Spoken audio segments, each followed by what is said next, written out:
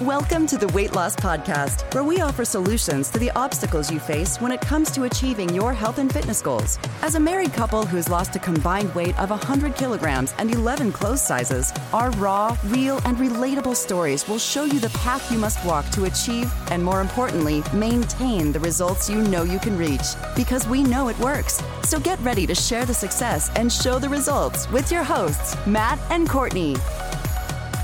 Yes, hello and welcome back to Season 8 and welcome back to Q&A Part 2. The end of Season 8, you might say. Yes, the last end one. of Season 8. More than likely our last podcast for the year, but I won't commit to that. No, we never promise these things. Who knows if a Christmas special might pop up because we've got nothing else to do in our lives. Yeah, yes, but to wrap up Season 8, we usually always do now a Q&A to wrap up most seasons. It's tradition.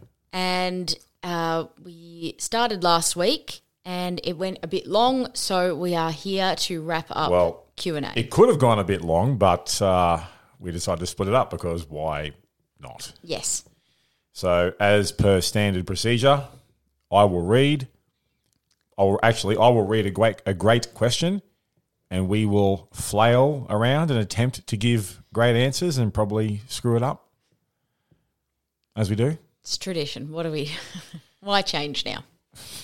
Let's just dive straight in, yeah? Yep. All right. Question from Kari. I am a calorie counter and a daily exerciser. What is the main focus for you? Do you focus on habits or calories? We don't count calories, so easy answer, habits. Quick and easy answer to this one would literally just be that we don't count calories because we find it a waste of our time. We'd much prefer to focus on habits and being, calorie aware. So you're being aware of what you're eating. Can I just interrupt for a sec? Mm-hmm. We answered this question in the last one. I just went and looked it up. It's like, hang on, didn't I read this last time? Yeah, I did. We answered this in the last one. Okay, so it is going to be a really quick answer, which is... Has anything changed since we last answered this question? This is what I'm talking about. We get great questions and we just flail around attempting to give answers. And story of our life right here. Best intentions and... Focus on your habits, not your calories. And you know what? I'm not even going to edit this once we're done. We're just going to fucking own this. Because that's how... Here's an example of how people can just screw up sometimes. Just... Mate, have a laugh, move on, get on with your life. We answered this question last time, so I just went and had a look. Sounded very familiar. Indeed. Yeah. Well, so good question still. Such a good question. We've answered it We've answered it twice. So now we'll actually get on to the next question. You sure this one is new? Yes. Okay, just checking. Can confirm. All right. Laura asks, what kind of meal prep containers do you recommend? Any specific brands or styles? I can't say I've been asked this one before. No, haven't been asked this one before. It's a good question. Now, you, Courtney, are a bit of a guru when it comes to meal prep containers. I wouldn't call myself a guru. I'm also still learning. In this room, you're the guru because, it fits, cool, done. I'm also still learning about this. I think for me... anything that's going to make things easier. So in the past, we've had plastic containers with different coloured lids. I think we just got them from Coles, which is a supermarket chain here in Australia. And I can't remember the brand name, but basically they had a different coloured lid for the different size container. So you sort of knew exactly which lid had to go with which base. So it made it really easy. I just like anything that's going to be easy like that to store and to use. I also do like, though, I am trying to incorporate more glass containers into our collection. I think just trying to move a little bit away from plastics is what I would like to look at next. I've been doing some research into that. So that would be my next step. Obviously glass though isn't for everyone. They can be quite heavy. Also breakable. They're obviously glass, so they're not for everyone, but I definitely would like to incorporate some more glass containers. I will never, I don't think it will ever totally move away from plastic, but definitely like the idea of storing things in the fridge probably in glass and then keeping plastic containers for like when we go Travel out. Yeah. My thoughts on this, I can't recommend any specific brands because does the job is does the job. All I would recommend is to have containers that, the way I look at it is I want brain dead solutions. I don't want to have to expend mental energy figuring out what is what. I want it to be clean, simple. I don't need to think about it. Like with our ones in the cupboard, like, okay, there's the green ones, there's the red ones, there's the purple ones, there's the blue ones, done. Yeah, they're size based. So excuse me, Matt likes brain dead. So for me, it's just, it's easy, it works, it's organised. I don't need to think about it. That's all I look for. Yeah. So most of the containers we've ever bought tend to be just from supermarkets. Like the supermarket brand ones, the ones that they stock. Just go down the container aisle and that was good enough. Boom, let's go. I think we bought ours because Coles were having half price. So the supermarkets often have them on sale. Oh, you go chasing the bargains. So I definitely wait until you can find them on sale and then stock up on your sizes then. But yeah, I would agree with Matt. Just whatever you find most convenient in terms of what's going to make your life easier. So for us, it's colour coding, makes our lives easier. You took the exact words out of my mouth. Whatever makes your life easier. Yeah. Cool. Yeah. Righto, next one. All right, get ready. Shauna, I am 57, lifelong struggle with weight. I am 6 to 7 weeks into my program. I hired a personal trainer. Yes, he is good. I struggle with going out to dinner with friends and family and how to order food and drinks. How do you deal with the emotional aspect of ordering healthy and not feeling satisfied but knowing that it's good for you? Or not feeling guilty by ordering something that may not be beneficial to your plan but is what you wanted? Do you deprive yourself of calories earlier in the day so you can order these types of foods? That'll be a quick answer.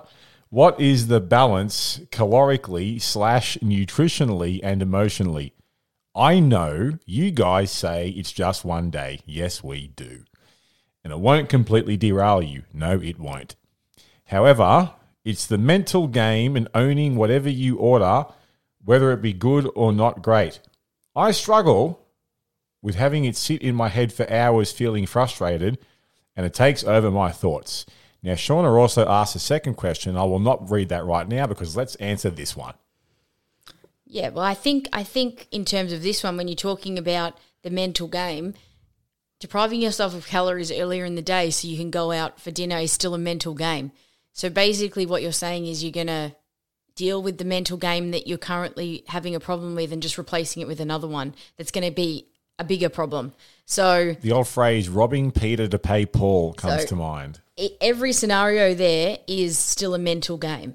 So you can't outrun the mental game. You have to just deal with the one that's in front of you. So absolutely would not recommend depriving yourself of calories before you go out for dinner, because that is a mental game that is a very, very steep, slippery slope that can go downhill really fast and start to creep into a lot of other things you do. What I would suggest is trying to focus mentally on what strategies can you put in place to deal with going out for dinner and eating what you want.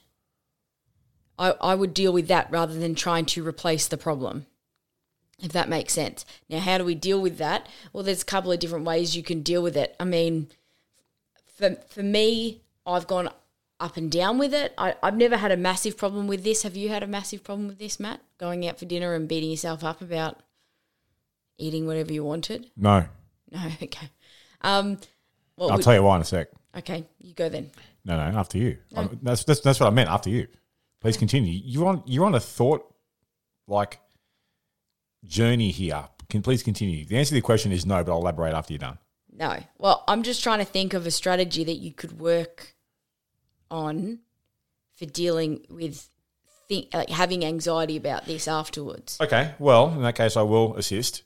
So I read this question and I think to myself, tell me that you have a diet mentality and a poor relationship with food without telling me that you have a diet mentality and a poor relationship with food. That's the actual problem here.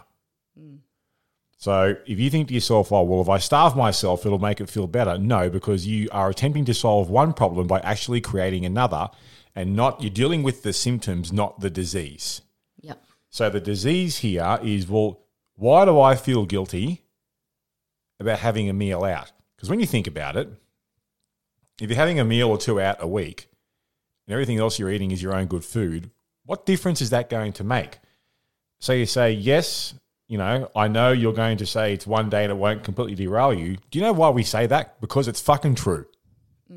Like, that's just how it is. The actual mental game here is really about the relationship that you have with food and how you view food as good or bad. Yes. That's the actual problem here. So when Courtney asks me, have you had issues with this? No, because I know that one meal out with friends is an enjoyable experience, and I'll have whatever I feel like having, and then it's just back to what I normally do. Because the thing is, you're always only the next choice or the next meal away from getting back on track. Yes. So I definitely will agree with Courtney. The idea of depriving yourself beforehand, no.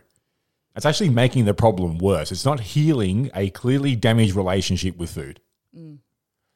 How do you do that? Well, fuck, that takes time, because if you're 57 years of age with a lifelong struggle, we're talking decades of rusted on habits and mindset and belief. So I can't give an answer right now that's going to take this away, because this is going to take work. Probably years of work. I would say the way to start this process is to honestly get help. Yeah. Have people or person, whatever, in your corner to be able to reassure you of these things and sort of hold your hand and go through this. Because if 57 isn't old.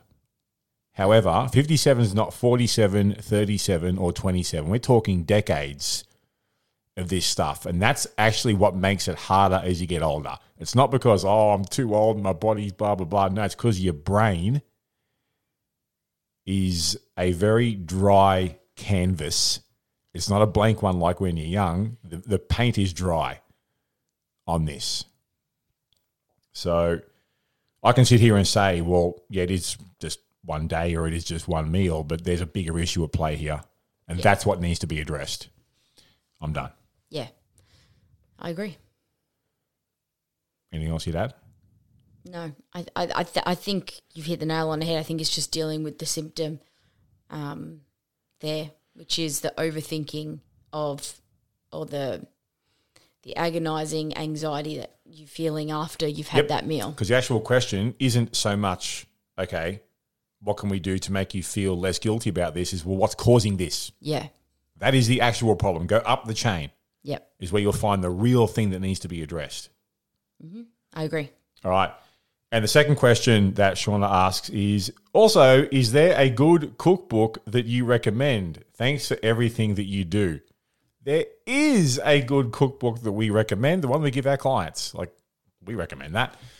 Other than that, like, in terms of cookbooks, like, whatever looks good to you. I mean, there's a gazillion out there. Yeah. It's kind of hard to find a shit one, because it's all going to be kind of subjective based on the individual and what's going to appeal to you in there. Yeah, the good thing is there's so many out there now. So, you might pick one that's based off time. They a lot of these chefs as well, they make these cookbooks based off things that you might have at home. So, if you've got a particular time limit on your days and you need quick meals, then you're going to be able to find a cookbook that makes quick meals.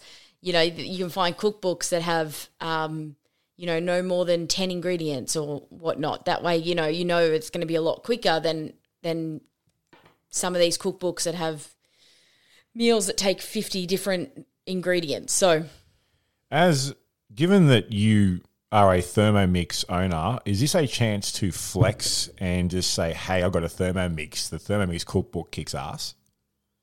Yeah, I mean, there's definitely different ones of that too. Like there's different ones that people have done. If you have something like a particular piece of equipment that you want to use more, even slow cookers, That's what I was thinking too. There's cookbooks out there that are literally just slow cooker recipes. So if there's any sort of piece of equipment you have in your kitchen too, like Thermomix, slow cooker, anything like that, then you might have a very unconventional kitchen and you might not have a cooktop and you might have to cook everything in the oven. Very unconventional. There might be the opposite. You might not have an oven and you might only have a cooktop. Or you may not use microwaves. You might not use microwaves. So there's literally a cookbook out there for everything these days. So I would definitely sort of find something that you want to get better at. So whether it's cooking quicker or using a piece of equipment and Or learning how to use one. look at cookbooks for that. And then also remember that, you know, a lot of these cookbooks people get put off because they say, oh, well, I wouldn't have that exact recipe. But then it happens when we give clients our like recipes as well and we say, well, what would you change in that recipe? And they'll say, oh, I don't like red meat, so I'd probably just make it with chicken. Go for it. That's fine. So remember when you're looking at cookbooks, like I often will look at cookbooks and say, okay, if I didn't make that exactly how it was, how would I change it? And if I think that I could change out one or two ingredients and still make a killer recipe, then it's a great cookbook for me. Yeah. Boom. Cool. Nice job. Next one, another big one. This is what we do to parters times like this. Yes. So buckle up, kids. From Pia. Hi, Matt and Courtney. Love the podcast. Love the banter. Matt's dry sense of humour. And the passion you both share. Well, thank you very much. Lovely feedback. Yes. My question is more about healthy lifestyle than weight loss as such. How do you introduce a healthy lifestyle to children? I've always had a reasonably healthy lifestyle, exercise regularly and ate well-ish. Wanting to share that with my kids, I was strict with their food and put them into many sports and after-school activities. I sent them to school with a healthy lunch without treats, limited crap food in the house, but had treats and takeaways to celebrate and on lazy weekend evenings. The reason I ask this is now my kids are older, and they say by not having had treats growing up, when they went out on their own, they ate all the things I tried to have them avoid, creating a negative attitude towards food. Oof. Today they are fit and healthy young adults. However, I prefer they hadn't gone through that. I'm wondering if I should have done things differently. I have a grandchild now, and I'm already thinking of ways to avoid giving her junk food. I know you don't have children, but maybe this issue has been a concern with clients as they embark on their journey. Is this a case of damned if I do, damned if I don't? That's a big one. There's a big one. You have any thoughts that come to mind on this? I'm unpacking this mentally right now. My first thought would be my parents I always remember growing up, there was a jar of lollies on our dining room table or the kitchen bench, one of the two. It would always sit there. Which is still there, by the way. Which is still there to this day. There is always a jar of lollies that is restocked at my parents' house. And do you know what's on top of that jar of lollies? A jar of chocolate that's always restocked. Well, now they've gone to like a 2-tier jar. They got a double decker. Yes. Yeah. But anyway, the point is that has been there for as long as my living memory. And I remember asking my mum one day, why is that there? Like, why is it so important to you to have the jar of lollies there? When did you ask this? I don't remember exactly when, but it was while I was still living with them. The things you learn about the people you marry. I would have been in my late teens. Okay. When I asked. What'd she say? She said that when we were young and we would go to, you know, family birthday parties or something like that with our cousins or, you know, friends, their friends' children or something like that, or school children. She said that sometimes she would see little kids stuffing their pockets full of candy or chocolate or lollies. Yeah. And she remembers once being told, I can't remember who exactly told her, it must have been one of the parents or something like that at this party, told her that she doesn't let her children ever eat chocolate or candy. and my mum saw the child stuffing the pockets full of the candy. And my mum said that she was like, she just felt for the child, but also for the parent, because she knew the parent was trying to do the right thing, but obviously the child was stashing this candy because never got it.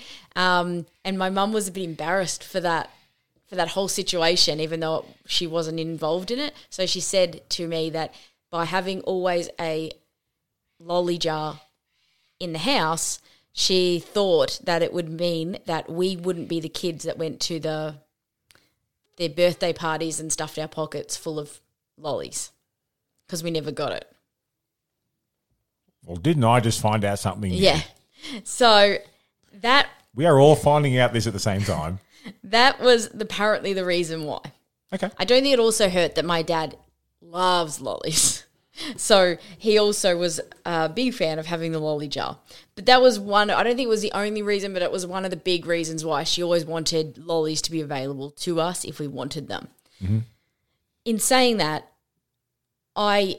it's not like I grew up with any better understanding of food or better relationship with food because of that or in spite of that.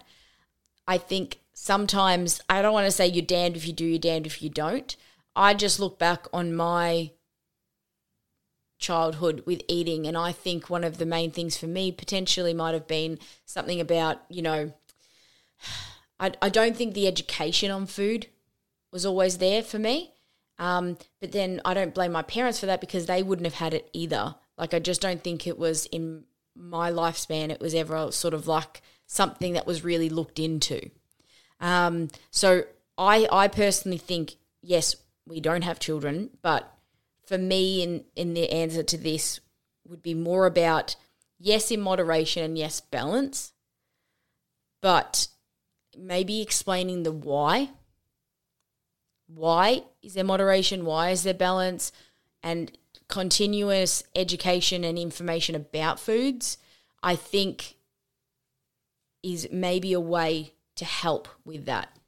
So when children do get older and they can go out and they can, spend their own money and buy their own food, hopefully they won't have that need to binge or to go the other way, because yes, they didn't have it all the time growing up, but there was always an explanation as to why, and explanation as to just nutrition in general and foods and everything. Does that make sense? Mm. That would be my first thoughts. But again, I am speaking from somebody who doesn't have the first-hand experience of doing it. Have you had clients that are parents, Matt, that you've seen this happen with? I'll give a slightly different answer. Yeah. So the thing that sticks here to me, I can't help wondering if I should have done things differently. I mean, aren't we all geniuses in hindsight? Yeah. However, I will look at it this way, right? So no, I'm not a parent. However, I grew up with parents. We've all grown up with parents. I have known parents. I know parents, and I will for the rest of my life. The thing is, being a parent doesn't come with an instruction manual. No. There's no, apart from some obvious common sense things, there's really no sort of best practices when it comes to everything about being a parent. So I look at this and it's like, well, if you've raised fit and healthy young adults who are well adjusted and aren't serial killers, you've probably done a pretty fucking good job and you've done your best. I agree. And I wouldn't be going through the rest of my life if I was in this situation thinking, should I have done things differently? Like, again, there's no manual for this. I mean, that can extend to life in general. Like, yes, there's common sense ways to apply yourself, but there's no actual manual. Like, ultimately, when you really think about it, we're all fucking winging it. I agree, because I would never, it's never crossed my mind ever in the years to sit there and think, well, I would blame my parents for not teaching me more about food or not doing this or not, no. Well, the thing is, I've grown up in the other end of the scale to this, where I wasn't moderated much at all. And so it eventually became a free-for-all. Yeah. So from my personal perspective, I think I would have benefited with more of an approach like this.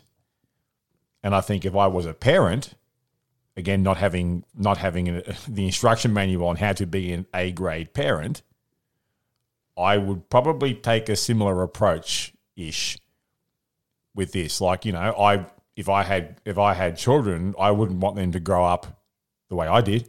No. I wouldn't want them to have to go through years of obesity to then work around it. Like, how about you learn from my fuck-ups and avoid that altogether? Mm. So this is the first thing that comes to my mind. You did your best.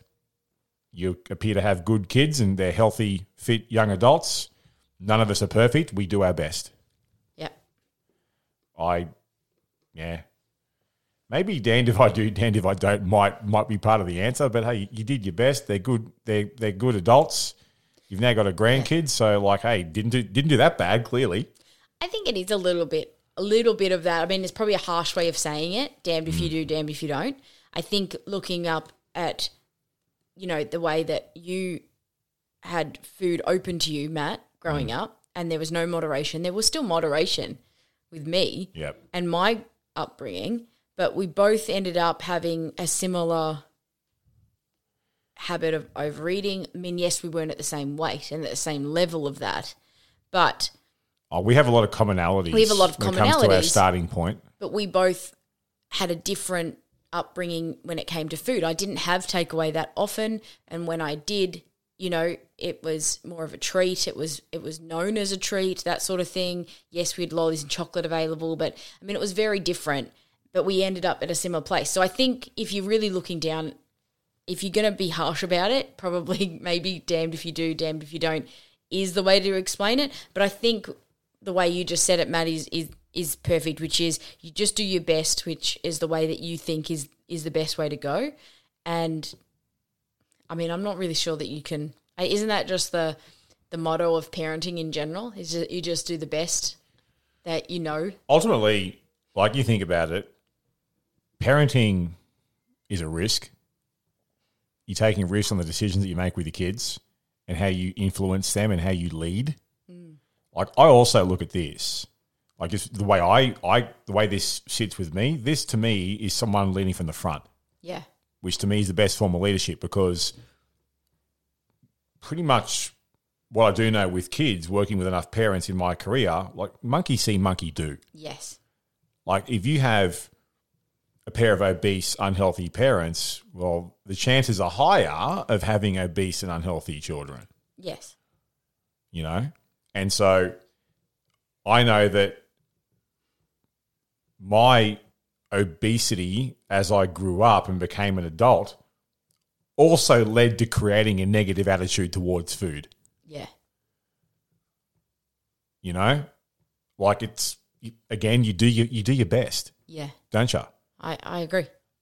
Like, it's that'll also be in the future a good question for Andrea. That would be this is actually a brilliant question for Andrea, host of one of our sister podcasts, the MILF podcast. That's MILFF. I'm going to send this question to her. Get her to answer this on her next season's Q&A, because would love to get her thoughts on this. Yeah. So Andrea is a mum of 3 children. She is now. Still young children, but she will have... Very young. She just had a 3rd. She has a very... she obviously lives a particular lifestyle. She's a trainer. She's a very successful trainer. So it'd be interesting to get her thoughts on whether she's thought about how she intends to incorporate certain foods into their lifestyle growing up. Yeah, I'm going to say this and forward it to her to hit, because that's a good one. Would like to see what she thinks versus how we've interpreted this. Yeah, because obviously as well, she's only probably just getting to the age where some of her children are starting to go to parties and things like that. And it'd be interesting to see if she's thought about in the future how she's going to sort of combat. Anyway, I don't know. I was just trying to think of a word, but it just didn't come out. But anyway. Hey, going over there? It's going well. Anyway, next question. Last question. By the way, though, Pia, That's a good question. Yes, great question. I don't think there's an easy answer to That's, that, and I think it gets you thinking. I'll tell you what, that's got me thinking. Yeah. I do like questions that really make me have to sort of grind the gears in the brain. And I think that's the sort of question as well that evolves over time as well. And I think it'll be really good to get someone like Andrew's opinion on that, because I think you can take little bits of wisdom and then sort of bring it together for how it's going to work in your life. All I know is just in closing, just rereading this question again while you were talking, Courtney, like if I was a parent, I think I'd do the same approach. I think it's really good actually to circle back to that, because we didn't actually touch on that.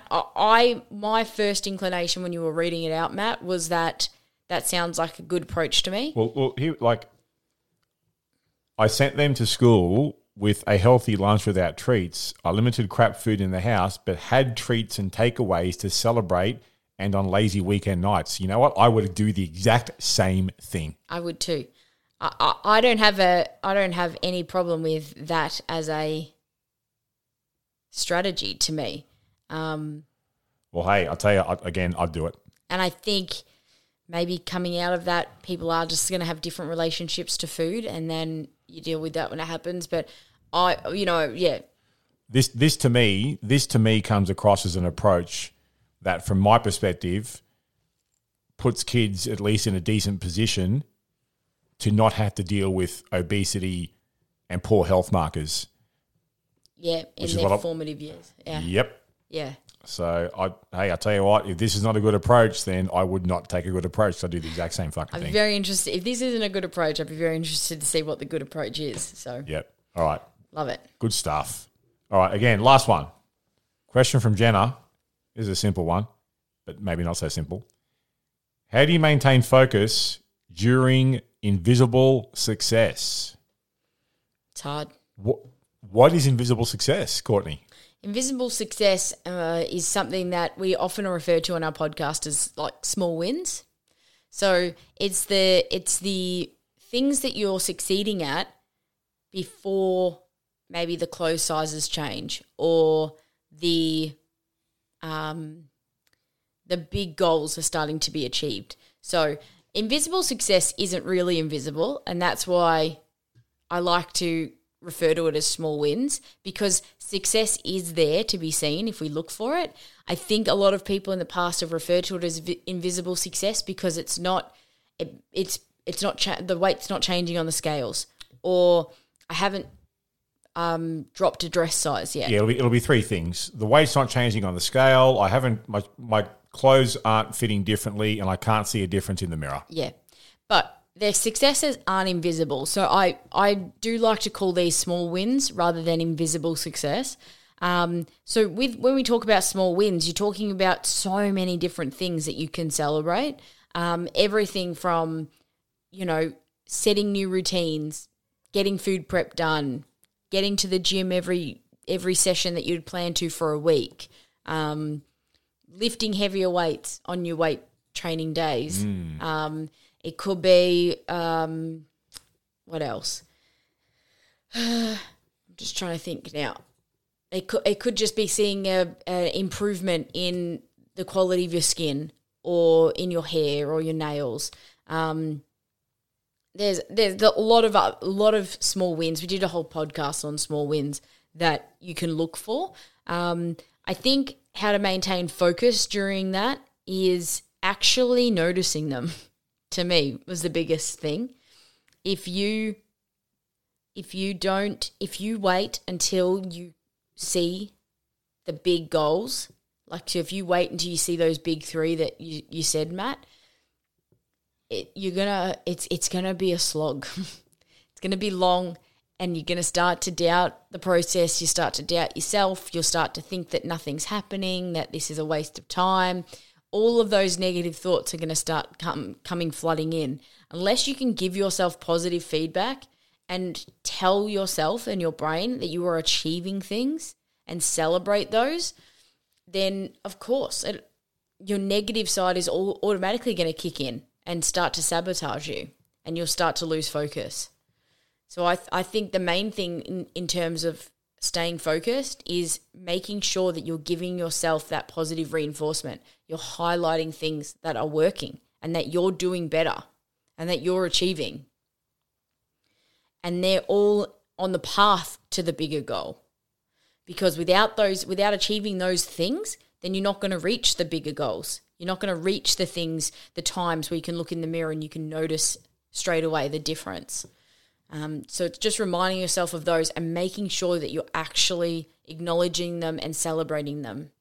Because we're human beings, we all like to feel like we're doing good things. We're all especially when we're working hard. When we're working hard, we all want to feel like there's a reason for it and that we're heading in the right direction, that we're doing good. And if you go through this process and never celebrate that and never acknowledge that, we're human beings. We're just going to crash. We're going to crash. And the negative thoughts will take over and we'll just crash out. That's what I think. How do you maintain focus during the invisible success? One of my favorite phrases that I've been taught is, it's about the journey, not the destination, which is a cliche, but it's also correct. The thing is, you focus on the process, even though it's not always immediately rewarding or immediately satisfying. It's the things you do day in, day out, week in, week out, etc. So, and I've gone through this a gazillion times, where you have these days or these weeks where you get in your own head and you think, oh, nothing's changing. And blah, blah, blah. Okay, what am I doing right now to keep taking positive action moving forward? Am I still going to the gym? Am I still getting stronger with my weight sessions? Am I being consistent with my meal prep? Mm-hmm. Yeah, if the answer is yes to these questions, well, I just got to keep going. So for me, I maintain focus by focusing on the task at hand. Yeah. Because the thing is, the goals that we're working towards, honestly, they are simply byproducts of a successful process that is created and sustained over a period of time. If there's no process, there's no outcome. Too often we get caught, I think, in obsessing over the outcome and then overlooking what is required to actually get there. Mm. So yes, obviously, as a co-host of this podcast, I agree with small wins because yes, and you absolutely look at the small wins and you focus on what you're doing to get those small wins. So like I said, am I getting stronger in the gym? Oh, cool. My squats have been going up consistently. My deadlift's been going up consistently, or my quality of my movement's improving, or I'm able to do harder exercises in a cardio class that I attend. Like, pick your wins here. But you honestly, as boring as this sounds, you focus on the process. That's how you maintain focus during the invisible success periods. Just keep doing it and aim to improve where you can. Yep. That's what I think. Perfect. Done. That is the end of our question time. That's the end of us. So that will bring season 8 to a close. Indeed. High five. High five. Thank you very much if you've stuck with us for this long. Yeah, we're sorry. We hope that you've managed to get something out of these Q&As. I mean, they're fun for us to do. I hope people actually get something out of them. Is it entirely possible we do these Q&As for our amusement only? Yes, they might be. But we hope you've enjoyed season 8 in general. Yeah. Honestly, we do this to give you value and to share what we've learned and what we still continue to learn because, we're still growing, we're still evolving. Like Absolutely. We're different people to the ones that started this podcast, like, it's coming up on 6 years, Courtney. Yes. Just putting that out there. 6 years ago. But we look to share value. So all I can say is, from my perspective at least, and I think you'll agree on this one, Courtney, like we just hope you get value from this because like we know we work in an industry where it's just like quick fixes and bullshit and fake promises and noise like just left, right and centre. Yep. And I just hope that we can, continue to cut through that as best as we can. Yeah, same. So we hope you've enjoyed season 8. We hope you continue to get something out of it. We will be in touch when season 9 is coming up. Season 9 is obviously, maybe not obviously, but it's guaranteed. It's we've already got a basic outline for what it's going to be in the new year. So we're not going to commit to it, but you may or may not hear from us before season 9. If you do, we're sorry. Look forward to that. If not, we're sorry. Look forward to season 9. Either way, we'll be back soon. So we hope you got a lot out of this. If not, just blame Courtney. Courtney, Can we wrap up by just giving one more final plug to our Kick-Ass Facebook group? Yes. So if you go to Facebook and you just search the Weight Loss Podcast. Pretty simple. There is a group. You are more than welcome to join that group. Hang on. We encourage you to join that group. We're telling you, fucking join it. Join the group. Absolutely. And that's it. Yep, that's a wrap. Thank you, and have a good one, and we'll see you soon-ish.